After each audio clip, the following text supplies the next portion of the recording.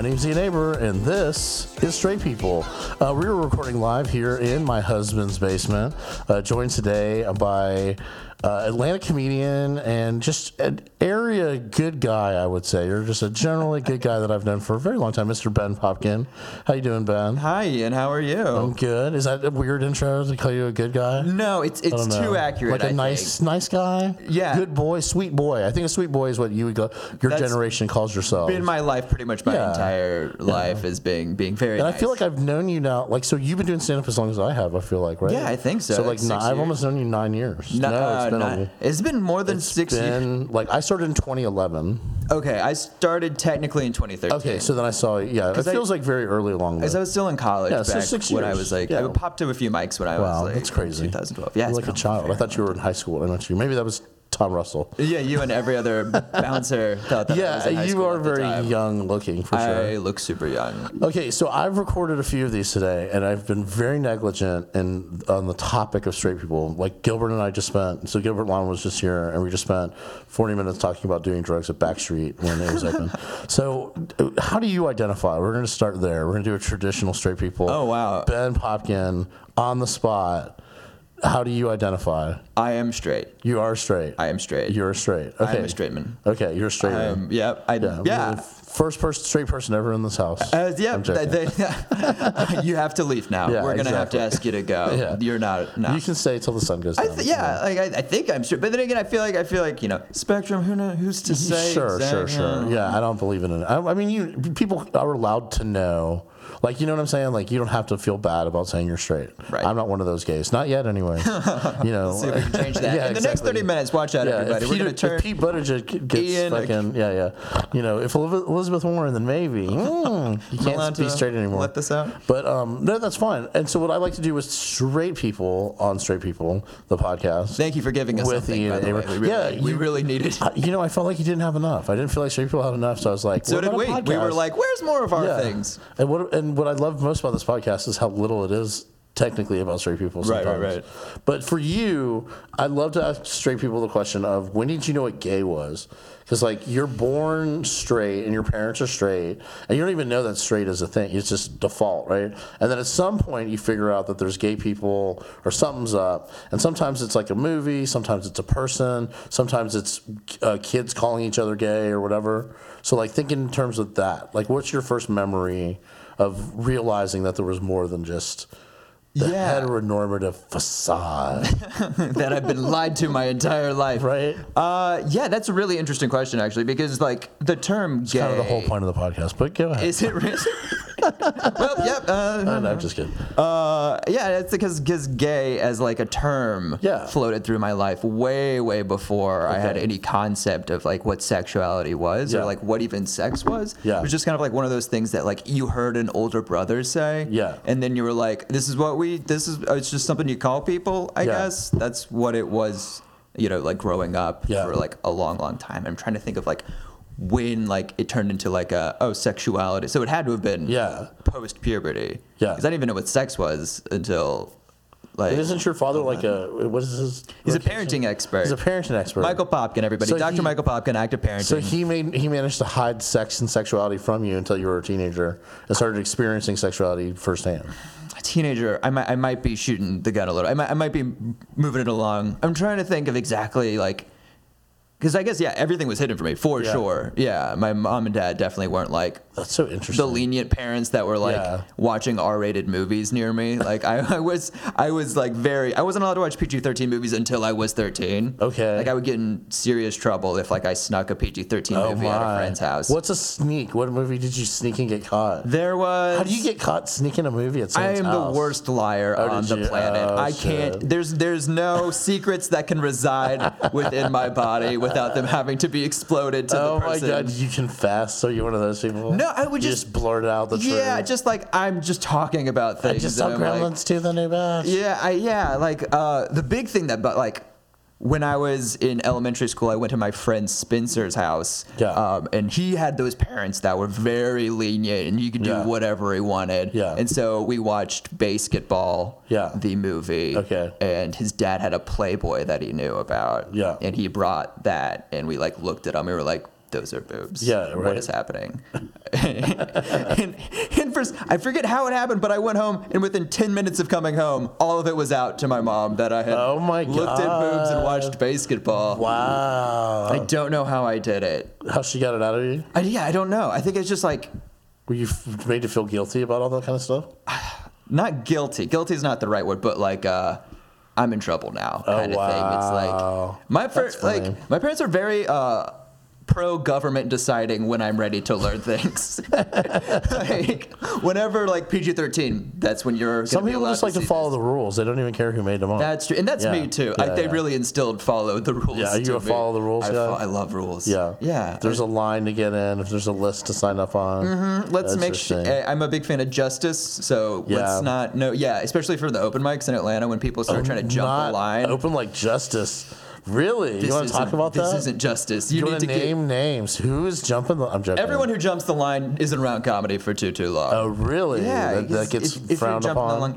Unless you have like a reason to jump the line. Like if you just got here and you have another show you have to run to. Like, well, that's something you arrange with the host anyway. Text the host. Don't... Yeah, you don't jump the line announce to 20... I have somewhere else to be. Who did that? Sorry, I'm booked on something. Can I just... Really? Wow. It's just something that happens. Like, it just happens. That's pretty brutal. Open mics, I've never seen anybody do that. If they did that in front of me, I'd be like, we all have somewhere to be. Back of the line, buddy. You know what I mean? Thank you for your time here at the open mic. How much do you need this 3 minutes? That bad? That's pretty funny. Well, but, what I've noticed in just the length of time that I've been doing it is that, the more rules there are around it, the more it's sort of like it's that way to either keep people out or to make the person who makes all the rules feel good about themselves. Do you know what I'm saying? So like sometimes the rules are like set up, like, so, Rodney can only put up so many people on Monday nights at Star Bar. So the rule is that you have to call in between 5 and 5:01 on Thursdays. 5 and 5. And so that's a scarcity 2 thing. seconds. So, or whatever. Yeah, exactly. You get basically 60 seconds to call him. Yeah. And it's always busy, constantly. But I never get through. Yeah. But he has it set up that way so that not everybody can do the show, because it's like because otherwise everybody wants to do it. And he every week I watch him. People come up to him who don't know him, and they're like, "Man, come on, give me a." And he has to constantly, you know what I mean? I've never had that. I've never had at every show I do 2 or 3 people come up to me and tell me that they need to be able to get on the show. Could you imagine that pressure? Like, I don't know. Yeah, I mean, it would definitely be pestering, especially because Star Bar is now such everyone kind of knows about Star Bar if you're passing through Atlanta. Like, so if you're in the Southeast, you know what Star Bar is. Yeah, absolutely, because it's a great room, and it's like it's a Monday night, and like you finding a show like that on a Monday night anywhere is impossible.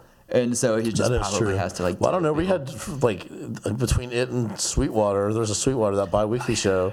That's at Sweetwater. Joe Pettis that runs. That has amazing audiences. Amazing audiences. It's like we're a little spoiled on Mondays here in Atlanta. I think we are. We're a little spoiled on shows in Atlanta. Because even the mics at the Skull have been really great. What I keep hearing. Yeah. No. Skull's also got it down to a science where they're the first to pop up on Google, and everyone's first time is at the Skull, and they bring all of their friends, and they all go last.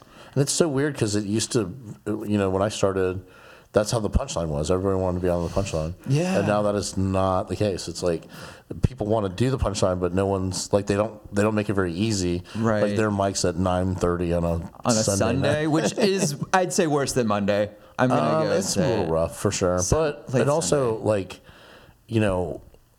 that it's a contest, so it's like sometimes the audience won't be there for you just because they're there for their friend. So it's like, as a mic, it sometimes doesn't function the way I need it to. If I'm trying to work out a new joke, I'm not there to impress, whoever's friends. Right. But you can still laugh with the joke's funny. You know what I mean? And at the same sometimes I've had issues there with that room. But also, most of the time when I go there, I don't do material. I just tease the room. Really? I always get too, I get in there and then I'm like, oh, it's a contest. And then I get competitive and I'm like, I need to there's win. That too. But I just don't worry about that part of it. I know. You're more zen than I am, clearly. Because I'm like, oh, I got it. Who's here? And I'm starting. I think I've won it once and it was great. It was nice $50 or whatever. But it didn't do anything for me. It's not like I got booked more. Yeah, I know. I don't even know. So it was nice, but it was like I won it. I actually did it. The last time I did the show, I had just gone to watch because I had just done the basement theater. Right. And she needed a closer. I think Catherine Blanford was hosting. They needed a closer. Mm-hmm. And the show had been so weird and everybody had done so like all over the place that I just did crowd work. My whole set was crowd, and the person who went before me did tons of crowd work, and I just felt like that if I went out and tried to tell a joke, they would have just been like whatever, because they were waiting for the scores to be tallied. So I just went out there and was like, "What do you like? If you win, what are you going to do with the money?" But was the entire crowd comedians? And it was like watching? There was one comic who it was clear that she was going to win, and then I basically went down the line of all of her friends. I was like, "Does she owe you any money?" Was she an Atlanta comic? She's about to have $50. I don't remember. Oh, was she? Somebody brought a lot of friends. So I went through her friends and was like, "Does she owe you $50? She's about to have $50. She can sign it over to you." Well, they all paid $15 to get in. Oh yeah, absolutely. So I think I lied and was like, "I'm a notary. I can totally transfer that check." You just pull out like a stamp you got when you were a kid. And you just like it's a little apple. Yeah, I don't know. That's a pretty weird one. So of all the shows that you've done in Atlanta, like what's your favorite show that's not around anymore? Oh, that's not around anymore. Ooh, I'm trying to think of the ones that like just vanish for no reason. Because like a lot of the shows that were good, like they're still around. Relapse. We can talk about Relapse. Just Relapse that closing theater suddenly. Yeah, out of nowhere. Do you think like the landlord just pulled it from him, or do you think something happened? Oh no, Let's gossip about Relapse.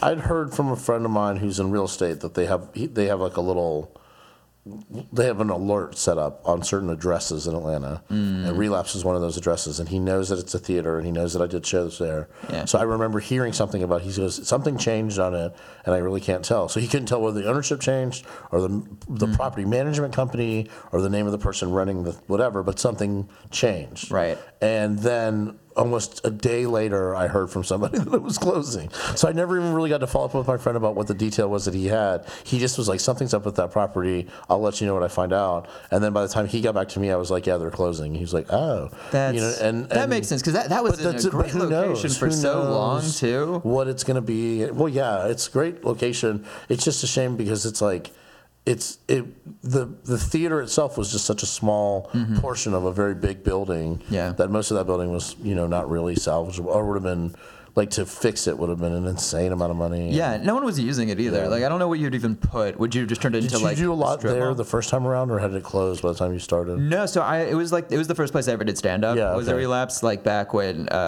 who used to run that open mic? Laura Lewis. Before then. Really? Before Laura? Who? This was the first time I ever did stand up I was 18. Okay. At Relapse. Yeah. Okay. Like I was in high school, my sister and her boyfriend took me to just like go do it, and so like I did a set, and I didn't do it again for like years. Wow. But it was. Was it Thursday night still? Was it? Yeah, it was a Thursday night. How weird. It was crazy, and it was one of those just like. Well, I did that. I had that experience. When I first started, I did the mic there a lot, and Payne would come with me, and there was a night where I went last, and Laura Lewis introduced me. Then she went out to smoke a cigarette, and I did my set to Payne. And on the way home, he was like, we could have just done that in the living room. We don't need this. But when I was doing that, I did that final show at Red Clay when they closed Relapse. I was on the final show. The best show ever, you mean? I mean. Arguably the best show to ever be produced. But I looked out at the audience and I saw Payne, and I remember it just being he and I in the room. And I was like, how full circle everything has come in terms of at least like where I am in comedy versus where I was when I started. That's how the end of the documentary should happen. Yeah, something like that. And it was sad because like I did a lot of shows. Yeah. You ran like Sweet Baby Cheeses there. Yeah, and Surrogates for a while. Yeah. And Backstory. We did Backstory weekly for like 2.5 years. Backstory was a lot of fun. Yeah, I missed Backstory. When they killed Backstory, I was like, it changed my relationship with the club. Really? Like because we were there every week. Right. And Joe was, and whoever else was so adamant about starting the mic earlier, and it just finally was like, we used to stop fighting it because it was like, what's the point? Right. Did you think about putting it later after the mic? Or? Yeah, I just never thought it was going to work. So I liked it better when they were just doing their one-off shows, and that show served its purpose. Like I was doing that show because they had it previously. So the way the mic was set up before, it started at 9:30, and they had an 8 o'clock show, and it was Noah Garden Schwartz, and then after him, Shalewa, doing, they call it story time. Right. Same show, though, same vibe. Yeah, and the whole point was like to give comics a place to do long form. Just to like tell stories, longer like stories. Like a 10-story, a 5-minute story. Yeah. Yeah. And that's where I met Lace. Like, I met Lace and Andrew Wright there, and Andrew was like the third person that he was always the fill-in host. Really? So we all met. You know, like I basically the first time I ever laid eyes or heard Lace Larrabee do a set was watching her do Backstory, and vice versa. That's and crazy. same as Andrew Wright. You know, and it's like right, because I was somewhere he would go all the time too. So we were like, there was like a core group of people that supported that show, and it was the same way with Backstory. It was like the same. You know, I mean. If I had Olive on once, I had her on 20 times. She even hosted it a bunch. Right. Yeah. Ed Denzel. Ed. Oh, I miss Ed. I don't know. Ed's been doing like creative work on his own, but anytime Ed shows up somewhere, it's like always a great day. I think he's hilarious. But also, it's like, I get why he, you know what I'm saying? Like, when he stops doing it, I sort of get it. Because it's like, when it kills, it's amazing. And when it doesn't kill, it's like, you know, why? You know, if you don't do it all the time, and you don't have a good set, it's more. It hurts a lot more. You're not just coming off because you're not going to bounce back tomorrow having another set. And I think that's something that happens quite a bit. Is that people who fade out of it, it's because they don't get the consistent good feeling from stand-up. And if you're not getting a good feeling from stand-up, I'm always like, why are you doing it? You know, like, if you don't get off on writing jokes, like, that's my big thing. It's like, the act of the next joke or writing the new tag is the fundamental thing that I love the most. The next thing is the laughter from the audience. Right. So it's like, as long as I can write a joke, I'm going to be okay, even if I can't perform every day, you know. And for the most part, I can perform every day. So it's writing first, then audience feelings, then the good feels. I think like when I have a new joke, like when I write a joke in the car and then can do it on stage, that's way more powerful. Right. You know what I mean? And like I just did a festival recently where I had an amazing set in front of a big, huge audience, and that was pretty fun. But I had way more fun at the mic that I did where I riffed a big long bit about whatever. Right. I came up with something on the fly, and that was way more fun. And now is in my act, and is now a new 3-minute or 4-minute bit. And it's like those times. Sometimes it's like that's what's the most. That's fun. crazy. That's when you're doing comedy the way normal people think comedy is done. I feel like, I'm just up there. I'm just riffing, right? That's what you do. That's what comedians are. They're just great. But like in the sense that it's controlled. It's all inside of Yeah, so I'm riffing inside of a set that I've kind of set up. Oh no! At any moment you can stop riffing and then go to material. Absolutely. Yes, but for that good like minute, 2 minutes when you're just commenting on the room. So I just did a weekend at the Comedy Closet in Columbia. Oh, how was that? And it was sort of like that. It was like the first night was very low turnout, so it's like no pressure. So I didn't really do jokes because it's like when there's 8 or 9 people in the room, it feels weird to just do rehearsed material. Yeah. So I did a little mix of new stuff and crowd work and working in jokes, and it was like it went by, an hour went by very quickly, as opposed to me being like, let me be really wooden and perform all my best material for these 8 people or whatever. And then the next night there was like 60 or 70 people, and I did it a little bit more structured, but I still kind of like kept the middle way looser than it's like I'm finally becoming comfortable not following a set list, and just that I trust that I'll tell the right jokes and I won't tell the same joke twice. Right. Which is the thing I'm the most nervous about. That's really no. I'm always afraid like when I start doing that I was at Hideaway on Monday, just like at the mic again. Yeah. And I started doing that more than I usually do because I'm very structured. I'm very like, these are my jokes. Please enjoy them. Do you go there every week? I saw you there the week I go there a before. lot because it's like a good Monday. Like if I can't get on Star Bar, there's not really another choice. And so it's just, and it's also can be a really fun room. Yeah, absolutely. Because it is a very kind of like loose room. And like, I know Greg pretty well, so he's not going to like not have me back if I do poorly. Yeah, that's true. And it's also Hideaway. I don't think anyone's ever going to get booted. They never expected. When I did a show there, it was like that was the point. It was new material, new comics, working it out, right? And some of it's gonna suck, and sort of that's what's the entertaining part. Is what's good and what's bad, but they're okay to watch that. Yeah. And it's not like it's a big audience, but it's like still an audience. So it's like there's a little core group of regulars, it seems like, because I've only been to it twice since it restarted, and both times it's like I knew every person at that bar. Yes. No, you will know almost everybody that comes through. Good. I think that's good. It is good to a point, but then you're just like, which it keeps you writing for sure. It keeps you from doing oldish jokes. So you've been doing more like festivals and kind of getting out of Atlanta. And how's that been for you? It's been going very well. It's baby steps. I'm trying like constantly to try and like push my name out a little bit more, meeting more people at festivals, which is nice because like you have people in other cities that you're going to go to that can vouch for you. Yeah. Well, Atlanta, like that's the thing. It's like Atlanta's known for being great, but then they may only know a few people's names. Right. And so if your name can be one of those people, then it's like, well, then you're part of that great scene in Atlanta. Yeah. As opposed to, you know what I'm saying? It's like, yeah, for sure. That is a good thing. Difference. When I was in Cleveland this past weekend, like that was one thing that was really nice is like I told people I was from Atlanta. I was the only Atlanta comedian there, and they were like, "Oh, Atlanta, that's awesome. Atlanta's a great scene, absolutely. right?" And I was like, "Okay, I don't have to try and sell anything. It's already been sold. I just need to not." Well, it's nice sometimes to be the only Atlanta person at something. Yeah. I've been the only Atlanta person a couple times. It was fun. I enjoyed getting out of like the group. If there was another Atlanta person there, I probably would have hung out with that person. Oh, of course, you end up doing that, and if there is one, like High Plains, I hung out more with David at David Perdue at High Plains than I do when I see him in Atlanta. You know what I mean? Right. And Mia was there, and it was sort of the same thing, is that we just sort of gravitate towards each other. Yeah, because we all know each other, and it's right, catching up or whatever. But yeah, and especially with like David and Mia, who are like not around. Like, absolutely. I mean they're around a little bit, but like they're all. Well, like David, I talk to in text a lot, but not in person. I don't see him as much David as is I a good texter. Absolutely. Me and David, anytime Bastille comes on, that song Bastille, we text each other. Oh, nice. Yeah. How funny. It used to be a lot, but it has since gone downhill since Bastille has turned off the road. They've waned their. They haven't gotten the rotation they deserve. Yeah, they deserve. Yeah, okay. It's a great song. You close your eyes, you can almost feel.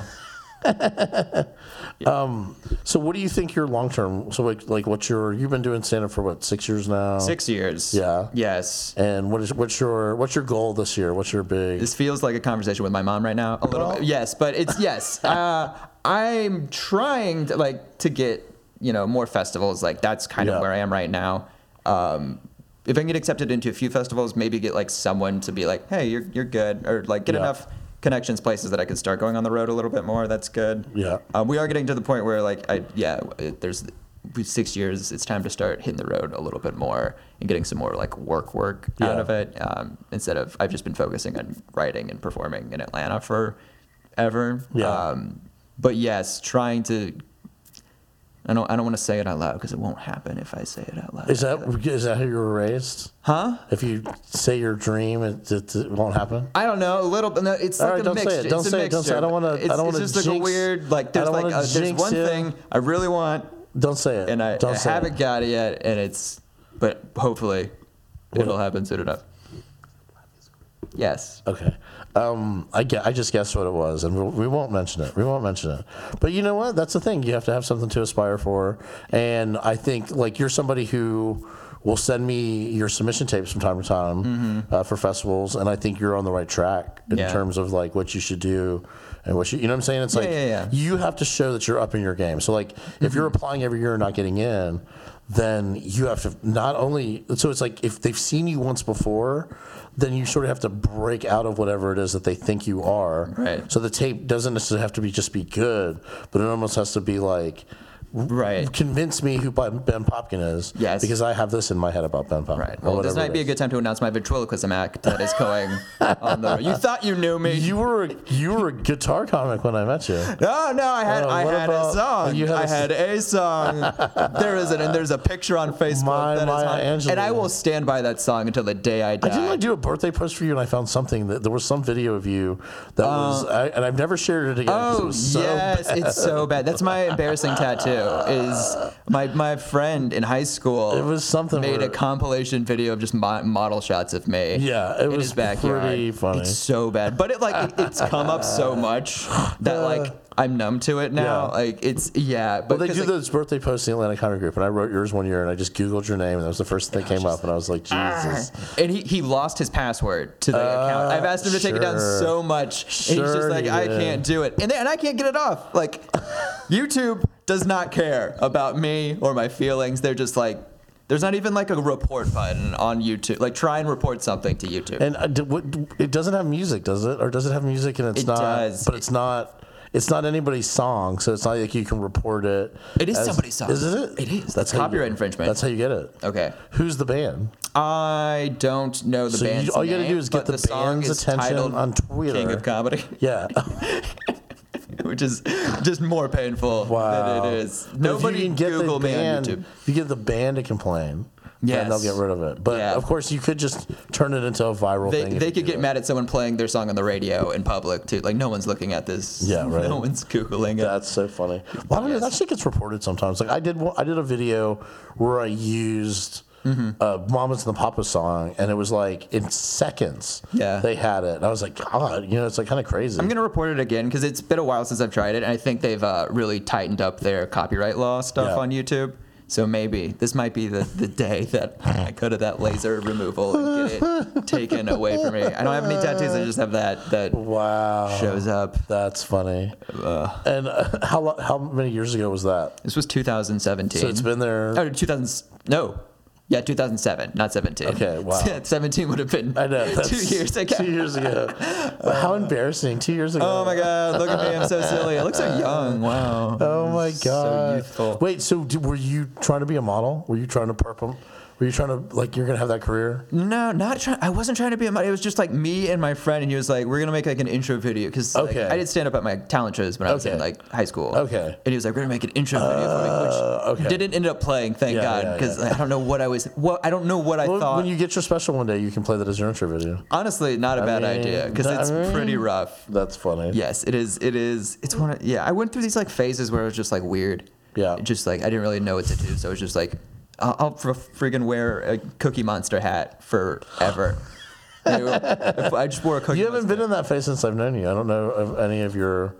You keep it pretty. I'm pretty buttoned up. Yeah, but I did just impulse buy a suede jumpsuit. Did you? Yeah. I can't wait to see that on stage. I know. That's the thing. Is it long? Yeah. It's not shorts. Nope. It's full. Shorts aren't your friend. No. Oh my! You and Brian have ruined shorts for me. I'm just kidding. You and Brian at the wiffle ball game. Oh God, I was wondering. That was the last time I wore shorts. You're lying. No, I'm not. That ruined me. I was I left there and I was staring at my legs. I was like, this is just the worst thing that could ever happen. No, don't let us ruin shorts for you. You live in Georgia. You have to wear shorts. No, I don't. You never wore shorts again? What did we say specifically? Do you remember? All I remember. So we were at a wiffle ball game and Brian Iman and myself were doing color commentary, which was just us roasting everybody within sideline with a megaphone. What was your... I can't I think all I said was something like, "Look at Ben Popkin in those shorts." Yeah, or something like that. And then I remember Brian very specifically just going, "Look at those knobby ass knees." Brian doesn't have a lot of room to talk. Okay, that is true. Brian is as emaciated as I am. I've never seen his legs. That's the thing, is he wears pants. Yeah. See, we just wear pants now. Wow, I can't believe that. That's really funny. Yeah, you've literally never worn shorts. That's a lie. You can't. I have. If it was 120 degrees, not to any comedy function. Oh God, no. And also, just not in real life either. I stay away from shorts if I can help it. Yeah. If I'm hiking. It's hard to look like an adult wearing shorts, I think. Yes. Yeah. No, you can't do anything respectable in shorts. You can't be hello, I'm here to litigate this case in a tuxedo or in a suit top and just khaki shorts. So the comics wear shorts on stage, and I always hate it. I never say anything. That's crazy. Because that was when I Googled how to do comedy when when you're a teenager, and it's just don't wear shorts. And I'm just well, looks like you can't ever wear shorts. Well, I mean, every time I see someone wearing shorts, I'm like, that's distracting. Yeah. I guess women can get away with it. Women can get away with it, I think. Yeah, I mean, women can wear it, and boys can too. I mean, I think I saw recently somebody wearing a romper with shorts. Akeem Woods or somebody was wearing something like that. And sure, you can wear whatever you want. I feel like guys could not wear pants if it's a romper. Yeah, that seems like more of a costume choice than it does. Yeah, exactly, and that's what I think of sometimes. Is that some of the outfits that people wear, it's costume. Yes, and but if you're wearing a romper, shorts, if you're wearing a shorts romper. Well, anyways, you got pants. You got a suede romper with pants. Yes, sounds very classy. That'll tuck into my socks if I need to. Yeah, it's very chic. It's gonna be the fashion. Wow, I can't wait to see that. That's hilarious. Me too, because I ended up paying more than I thought I was going to for it because I got so excited for it. Yeah, I was just I clicked on it. Well, I don't think suede pantsuits come cheap, or rompers, or zip denim jumpsuits, or whatever you want to call it. Yeah, well, that's where we differ. I thought they did. I thought it was gonna be super cheap. Yeah. I thought it was gonna be a footy pajamas or something. Well, I don't know where you're gonna wear it in Georgia. You can't let it get wet. Don't let it get wet. No. Yes. Suede. You gotta keep it dry. Yes, I'm learning because there was a how to clean this garment when I bought it, and don't. Yeah, and they were like, use a toothbrush that's dry, and I was like, what? You can send them to the cleaners, though, but I think they're expensive. That is what I'm gonna have to do. That's so funny. $4. All right. Well, I think this is a good place for us to kind of come to an end. Oh. So catch Ben Popkin somewhere in his suede jumpsuit. I think. Yeah. I think that's going to be my new thing. So I will end with I do like a question I like to ask is, and I didn't ask the last two people, was if straight people exist, which I sometimes question. I mean, you're straight, but like we've all been lying, like capital S straight, like whatever. Okay, so like, what do straight people eat? Like, what's a straight meal? If you're a straight person, not a straight male. I know what a straight male is, but a straight meal. Like, what's a straight food? Straight food, I think I just want to tell the audience I've been waving my hands around like a fucking, I don't even know what. I got flamboyant hand gesture syndrome like crazy. Okay. Yep, do the bit. A straight meal is baked chicken and mashed potatoes. Okay. No greens. No greens. No greens. No greens, no gravy. Just all right. Plain. Little salt. Toss it in there. That just feels like a straight meal to me. Yeah. Do you know how to cook that? Yeah, I know how to cook that. I'm good at cooking, though. Are you? Yeah. Are you a good cook? Yeah. What's your go-to? My go-to, salmon and asparagus. Okay. Mm-hmm. All right. How do you cook the salmon? Salmon, pan fry it. You cut the back up, put some seasoning all over it. Look at that. Drop it in. All right. Mm-hmm. Well, how do you oil your pan? What do you put? What kind of oil? I put extra virgin olive oil in to start, and then we drop in a big old pat of butter and start basting. Look at that. We. Mm-hmm. Who's we? Me and my sous chefs that I bring in. It's like you're like, I cook and then immediately shift to we. I'm we? Like, well, who lets you help? Who lets you help cook? Who lets you watch in the kitchen when they're cooking? Girlfriend. Yeah, there we go. Yeah. No, that's good though. But you know how to cook. That's a good thing. That's It is better than most men. Yes. Payne, I'm lucky because Payne's like grew up in restaurants. Like his parents own restaurants and shit. Oh, he must be so Payne knows how to cook, but he also knows how to cook for like 40 people.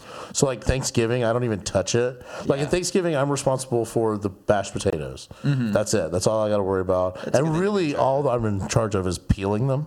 So even that seems a little scary to me. Yeah. He's got everything else covered. But yeah, it's pretty amazing. Having somebody cook for you, it's the best. Yes. All right, so baked chicken and mashed potatoes, straight people meal. Straight people. Have it for this year at Straight Christmas, which is Christmas. Oh, is this a meal to serve straight people, Well, I think it's or what a meal that straight people would make? Yeah, that they'd make and eat. Yeah. Like if I was going to serve straight people a meal, it would be a skinless, boneless chicken breast with some kind of teriyaki glaze, because straight people love teriyaki, and then a mixed veg because they like all of the races and sexes to be separate, but they like their vegetables to be together. Do not stuff that chicken with those vegetables. And I might serve a salad too, a veg and salad, just to be like a dick straight person. Like double time. Yeah, and then I'll have an island of dressings, so they can have whatever dressing they want. I'll just take everything out of the fridge and put it on the table, and they can pick. Which dressing would they pick more? It's all Wishbone brand. Which one would you put like 4 or 5 dressings? I would say that they're gonna pick buttermilk ranch. So if they're always gonna pick buttermilk ranch. I concur. But we got creamy Italian and Italian. We got French and Catalina, all that shit. But it's really important that it's not just that you always pick ranch. That we have all of the dressings and we get them out every time we make dinner. Right. Do you know what I'm saying? Because that's how I grew up. That's how straight people. Really? Like we had an array of dressings. Like look at all the dressings we had. Like I thought we were rich. But we were just rich in dressings. That's all we were. We have a bounty of dressing. Yeah, exactly. We invested all of our 401k into dressing. Exactly. That is the thing. Because when I grew up, I hated dressing. I was everything had to be plain and really. Separate. Yeah. Salad, like a plain salad. I didn't like salad at all. I would eat of course. Broccoli. That was like the one vegetable that my parents gave me to eat. Yeah. And then I would eat rice and I would eat baked chicken. Okay. And that's like what my mom made for me every night. Because I was so picky. I wouldn't eat anything. Did they make something different for everybody else? They had like their rotations, and like it wasn't like they were catering. They weren't catering to me every night. It was very much of like you can eat this or you can starve at my house. Yeah. Once a week we would have chicken and rice. That was like my favorite thing to eat. And then they would like do weird stuff, and I'd like pick around it, and I just wouldn't eat as a kid. And they'd be like, "You're gonna be hungry," and I'd be like, "No, I'll be fine. I'll be fine." Yeah, and I was fine. I'll just have chicken and rice. Yeah. I love it. Yeah. I don't know. A lot of black people who listen to this podcast say that's just white people food, but I'm still working on it. We're still figuring out. One day we'll figure out the quintessential straight dish. Because like plain food is pretty white. You can serve it at the White House. Yeah. All right. Well, I feel like that's a good place to stop. This has been Straight People. Tell people where they can find you.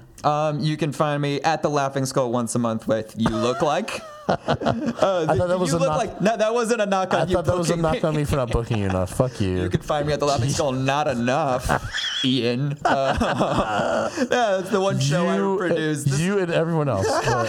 No, I'm special. I am special in the community. No, yes. No, just everyone. Everyone feels like I don't book them enough, and I'm like, I can't book everybody, but whatever. Anyways. No. This is how a kangaroo court. You know what? I could book everybody, but I don't. Okay, that's just how it is. Yeah, you should. Next time someone says that, you should be like, "You're just not that good." Honestly, I just don't like your comedy. No, I want to live. I don't want it to be murdered in my house. People know where I live now. I can't. That is true. Yeah. I've been here. I've seen it. You have artwork. You're doing quite well. This is the room that we put all the artwork of this is all the stuff that we don't like. Well, except for that picture right there. You don't like that? Well, no, that's okay. This is the art that doesn't fit, I guess, in the rest of the house, I suppose. But anyways, we keep trying. Yes, sorry. This is my trick to get more time out of it. You keep ending, and I'm like, right. But do you want to go over your avails real quick? I'm just. Yeah. So the first and third weekends of the month. So you look like every first Saturday. Third Saturday. It's every third Saturday. We change it sometimes based on if I'm out of town. It's a roast show. It is a roast show. Super fun, based off of the one out of Memphis. Correct. So you are a licensed. Yes, I'm not stealing anything. Okay, they get a brief royalty for each show. They do? That's great. That's awesome. And then what's your Instagram, or give me one of them? At Ben Popkin is my Twitter, and I think my Instagram is BenPop318, which I need to figure out how to sync them up. But yeah, those are my two things. Catch me on those things. All right, catch Benny Pops all over the place in his suede jumpsuit. It's gonna happen. My name's Ian Aber, and this has been Straight People. Thank you. Thank you.